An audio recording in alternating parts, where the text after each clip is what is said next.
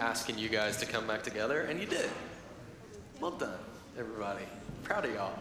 Hey, by the way, do you see the angels' wings are moving back here? Yes. How are any of y'all going to be able to concentrate on the sermon tonight? That might be a blessing and a curse. We'll see. All right, Dave and Beth, you guys, great job. It's time to stand. So let's do that, if you would. Stand for the reading of God's word. Sometimes they guess right, sometimes they guess wrong. Tonight they guessed correctly.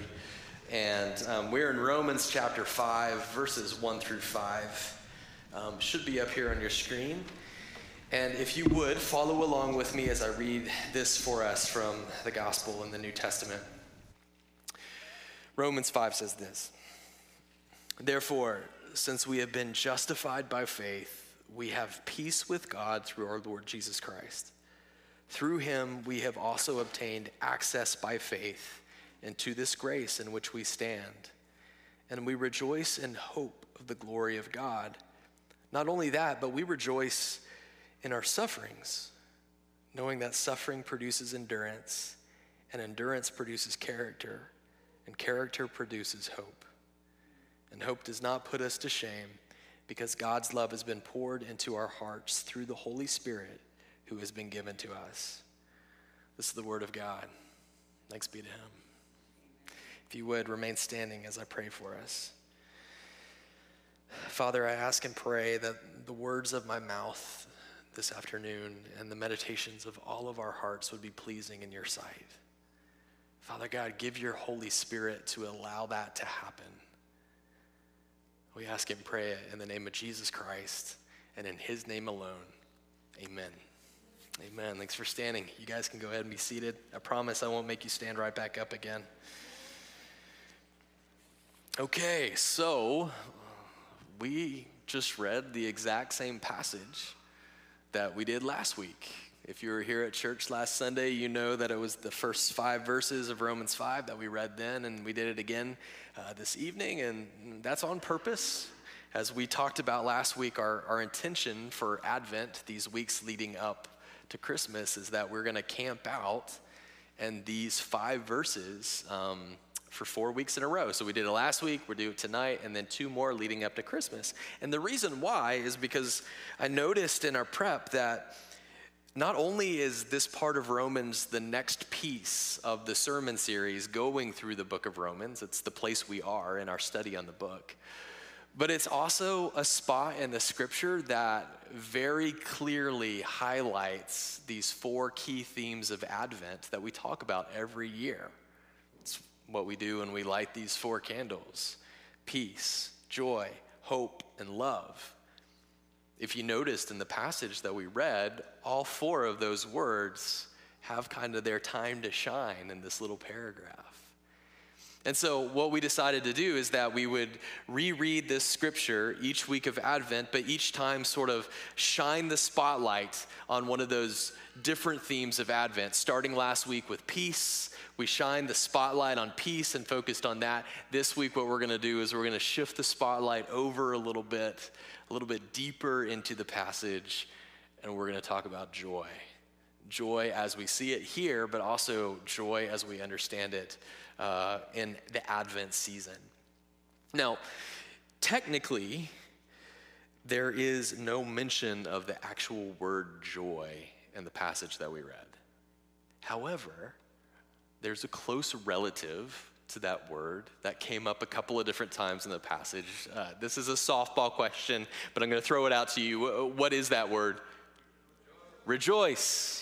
Yes, that's it. And even somebody came up to me after I preached in Paradise this morning and said, well, the French version of the word joy is actually embedded in the word rejoice, J-O-I. So, I guess it is technically there. So, but if you're not counting foreign languages and just thinking of English, the word joy isn't technically there, but rejoice is, and it comes up twice in our passage. And we're going to use that as kind of the entryway into a reflection about the joy that we see at Christmas time, and especially as it's kind of meditated on in Romans 5. Before we kind of get into the nitty gritty, though, of this particular mention of rejoicing in the passage, we need to do the thing that we did last week, and that is kind of ask the question, why do we make such a big deal about joy at Christmas time in the first place? Why do we have an entire candle of the Advent wreath dedicated to joy? Why do I have this giant, oversized Christmas ornament on my tree that just says joy? Why does every single Hallmark movie around Christmas time seem to have joy in the title or subtitle? We make a big, big deal about joy at Christmas, and the question is why? And I know for a lot of you guys, you're like, oh, it's obvious. But let's trace it back and find exactly why it is that we talk about it so definitively in Advent and Christmas time. Well, one of the reasons might be because when the Bible proclaims what's happened at Christmas, aka the birth of Jesus the Savior, the angel that proclaims it, well, I think I've got it up on the screen. This is going to be a familiar verse to you, Luke 2:10. Fear not, for behold, I bring you good news of great joy that will be for all the people. It's the first thing the angel says has happened at Christmas. Great joy. Or we could back up. Isaiah 9, we looked at this passage a little bit last week, but we didn't read this part of it. And the prophecy about the child that would be born, the one that's called Wonderful Counselor, Everlasting God, Prince of Peace. We also see this: you have multiplied the nation, you have increased its joy. They rejoice before you as with joy at the harvest, as they are glad when they divide the spoil. So whether it be in the proclamation of what's happened at Christmas or the anticipation of it, like the prophets did in the past, joy is a huge element of what they're saying happens when the Messiah comes into the world. And this last one, well, this one's just cheating. I just copied what the Petersons read for us. This is the Song of Mary in Luke. First thing that she sings when she hears that she'll be the mother of Jesus is, my soul magnifies the Lord, my spirit rejoices in God my Savior. We could keep going, but I think, hopefully, the point's pretty clear that when the Bible speaks about Jesus coming at Christmas, it makes it abundantly clear that when he comes bringing joy. And he comes bringing a lot of it. The joy that Christ brings, it's not just people joy. I know we think of it, we're like, okay, people hear about Jesus, they get happy, they get excited. Actually, the joy that Jesus brings at Christmas is joy for all of creation. Do you realize that? When you sing joy to the world, which we did tonight, right? Forgive me, I should know this, but I actually was helping with something outside during the first song. But that was the first song that we sang tonight, right? No? It's gonna be the last song. Jordan flipped the order on me. It was the first song, or it was early in the set this morning, right? You did that just to embarrass me, Jordan. Mission accomplished. I'm very embarrassed. Well, anyways, when we sing Joy to the World later tonight, here's what you're gonna sing. You're gonna sing that fields and floods, that's my southern accent coming out, rocks, hills, and plains, repeat the sounding joy. The man that wrote that song, his name was Isaac Watts, and he used as the sort of the basis of that carol, Psalm 98. And it was a wise decision, because what he realized is that what had happened at Christmas was exactly what that psalm discusses when it says, when the Lord reveals his salvation, the rivers will clap, the hills will sing, the seas will roar, all of nature will realize what's happened. And they'll be overcome with joy that Jesus the Savior is in our midst. There's a word that we could use for that kind of joy, and it's abundant. The joy that Jesus brings to the world is abundant. That is, it is enough to go around and more. It's enough for the nations to praise his name. It's enough for the church to praise his name. It's enough for creation and the world, the angels in heaven, all of it. His joy is so abundant that it is enough to cause everything just to explode in gladness at the coming of Jesus.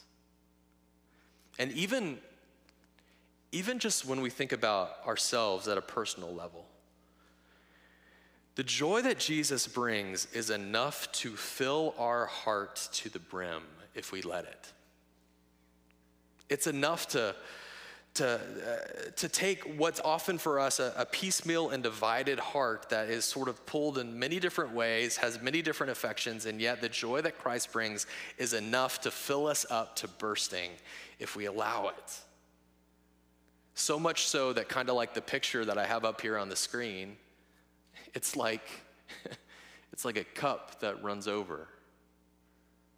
And I wonder if something like this might be part of what Paul was thinking about when he wrote the words that we have in Romans 5 that we read tonight.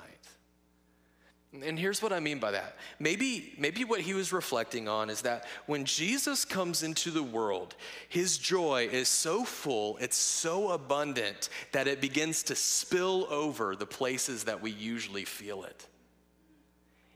And his joy begins to spill into places that we usually don't experience joy. It begins to go into uncharted territory that we normally don't find joy at all, and yet because it's so much, it's so abundant, here it is spilling into other areas of our life that we never would have expected. So let's run with this a little bit, and let's think of the cup up here, and let's imagine that's the cup it's our heart. It's the places where we normally experience joy. So it's happiness, it's gladness, it's that sense of mirth that we get when we see God's blessing. It's the excitement we have of seeing each other in fellowship, good friends and times together. It's the excitement of seeing God answer a prayer or thinking about the sweet promises that he gives us in the scripture. All of those things we're used to when we think about the joy that Christ brings. They're feelings that we know, and it doesn't shock us that we feel joy in those areas. But just like we have in the picture here, the joy of Christ is so abundant that it doesn't stop in the usual places that we normally put it. It just keeps coming. And it starts to overflow out of the usual spots and into places that we'd never expect to see it. Sometimes into places that are dark and scary, and that we're more accustomed just to feeling pain and sadness and sorrow. Sometimes the joy of Christ is so abundant that it spills out into our suffering, of all places. And that's why I said earlier that maybe Paul was considering something like this when he wrote what he did in Romans 5. Because you saw right in the middle of the passage that we read is this, well, truthfully, a shocking statement. Verse 3 says this: not only that, but we rejoice in our sufferings. Now, this is the second mention of rejoice in our passage. I know there was one before it. We'll get to that at the end. But for now, I want you to see that verse 3 part. Not only that, but we rejoice in our sufferings. And I want you to notice this. It doesn't say that we rejoice in spite of our sufferings, or we rejoice despite our sufferings. That's sometimes how we wrap our head around statements like this in the Bible. We think things like, okay, I get it. It's saying that the joy of Christ is so solid, it's so stable, that no matter what happens in life, my joy can't be taken from me. And that's true. I mean, that's an amen statement right there. And there are plenty of other places in the Bible that we could see that kind of idea being presented, that we rejoice in spite of our sufferings. Our sufferings can't rob us of our joy.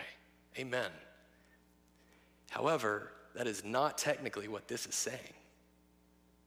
What this is saying is not that we rejoice in spite of our sufferings, but we rejoice in our sufferings. The suffering itself is the source of our delight, which is crazy. And honestly, very sobering to stand up here before you and say. Now, I want to be careful, and I don't think any of y'all would be assuming this, but just to make sure that we don't go down the wrong track, the Bible is not promoting masochism, which is an unhealthy delight in pain or sorrow. That's not what this is saying. Nor is it sort of peddling some new philosophy that takes the bad things of the world and all of a sudden says, actually, those are inherently good. No, the bad things of the world are not inherently good. What this is saying is not that we celebrate suffering in itself, but rather we celebrate the knowledge that we know it's leading somewhere good. We know that our Heavenly Father is using it in such a way to lead us to somewhere, to prepare us for something that's good. If we keep reading in the passage that, and I cut this off, I know earlier, it says, verse 3, not only that, but we rejoice in our sufferings, knowing that suffering produces endurance, endurance produces character, and character produces hope. There's this chain that's happening. And, my point tonight in this passage is not to break down every piece, the endurance, the character, the hope. Many better preachers than me probably could do that. Really, what I want to give us is the bird's eye view of the fact that what this is saying is that when suffering comes our way, we can rejoice in it because we know God is using it to shape us, to mold us, to mature us in faith, to grow our love and our compassion and our Christ-likeness. Sometimes he's using it to chasten us like a loving father does. And all in all, it's being used to make us more and more like Jesus. Tell me, is that good? It is. And I'm glad there was a tepid response there. Because it's not something, if we're being honest, it's not something that we say, yes, it's good, it's good. It's hard. It hurts. But it's good.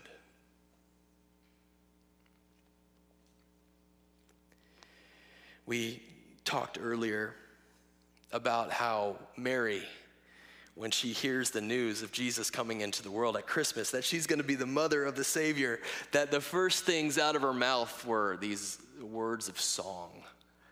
And she says, my soul magnifies the Lord, my spirit rejoices in God, my Savior. And the portion of it that we read in the prayer tonight is her in the beginning of her song talking about the great things the Lord has done for her.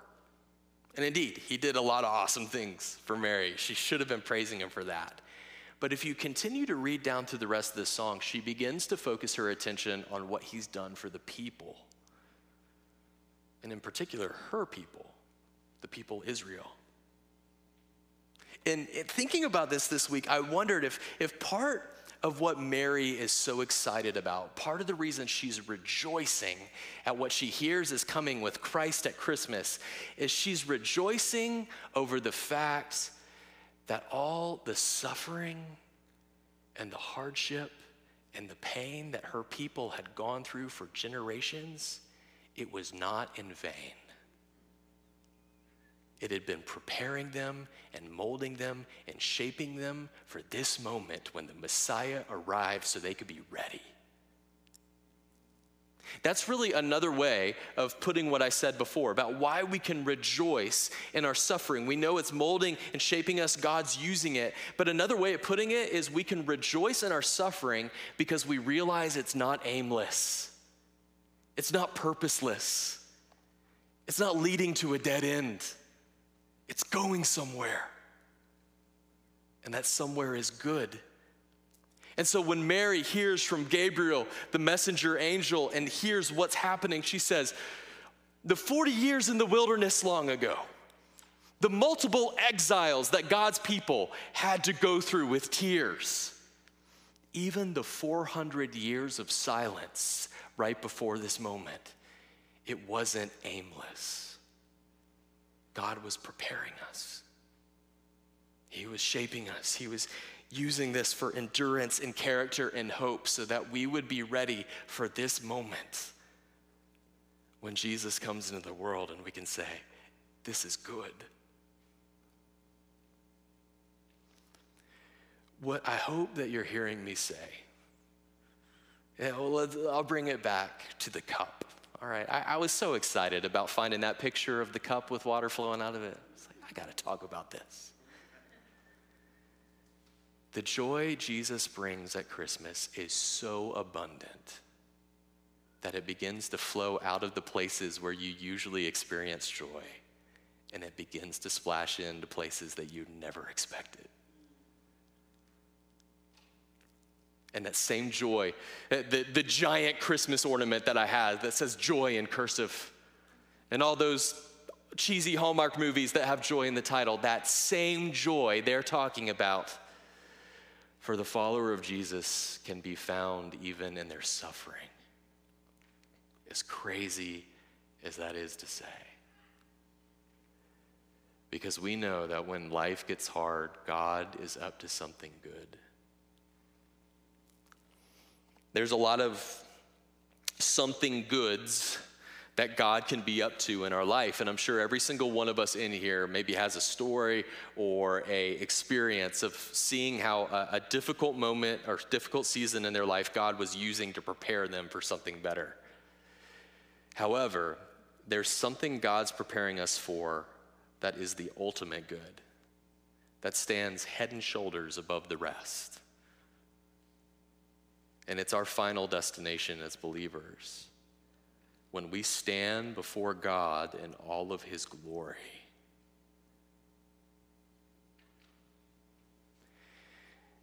Well, I'm at a loss for words about what to say after that.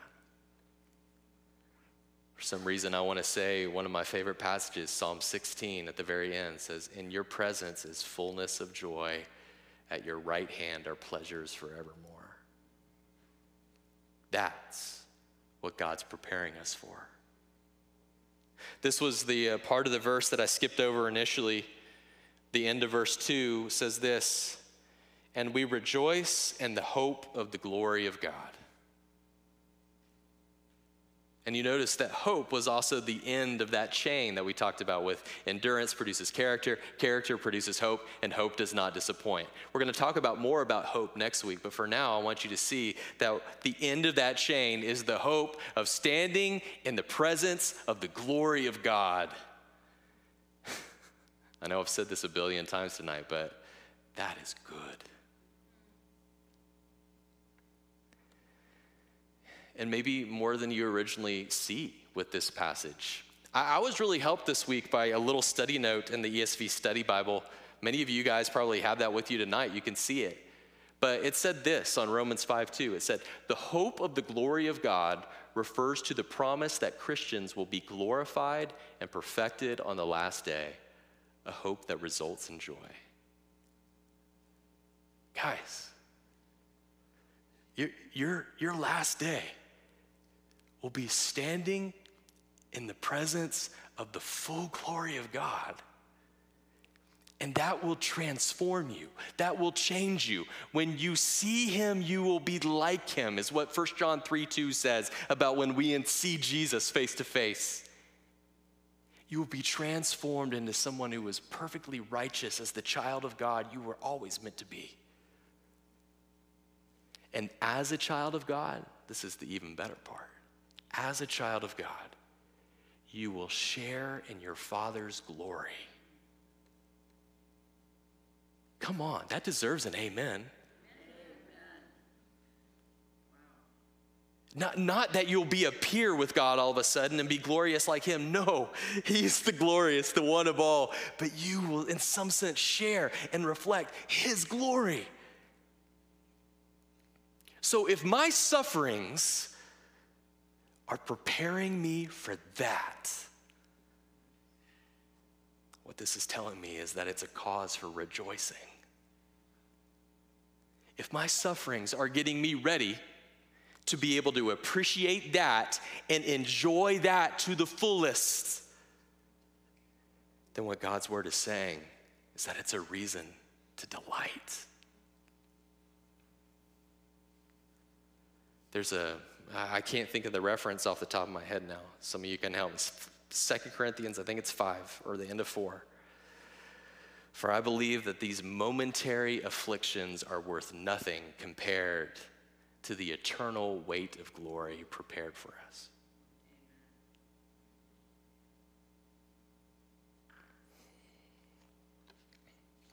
The cup of our joy, it's got a big capacity, but not big enough to hold in all the joy that Jesus brings.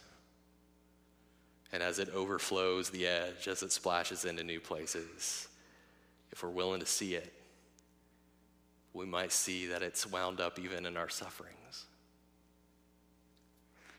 Now, I know I'm getting a little low on time, but I shared something up in Paradise this morning that was the thing that most people mentioned to me afterwards, and they said, say that tonight in Chico. So I promised them I would.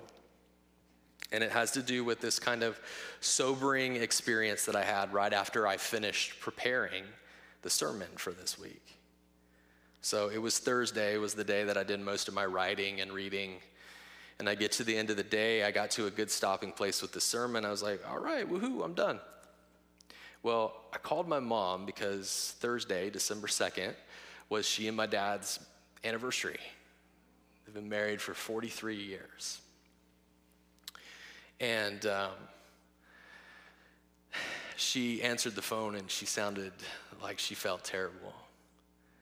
And, as some of you guys know, this has been a really hard year for my parents.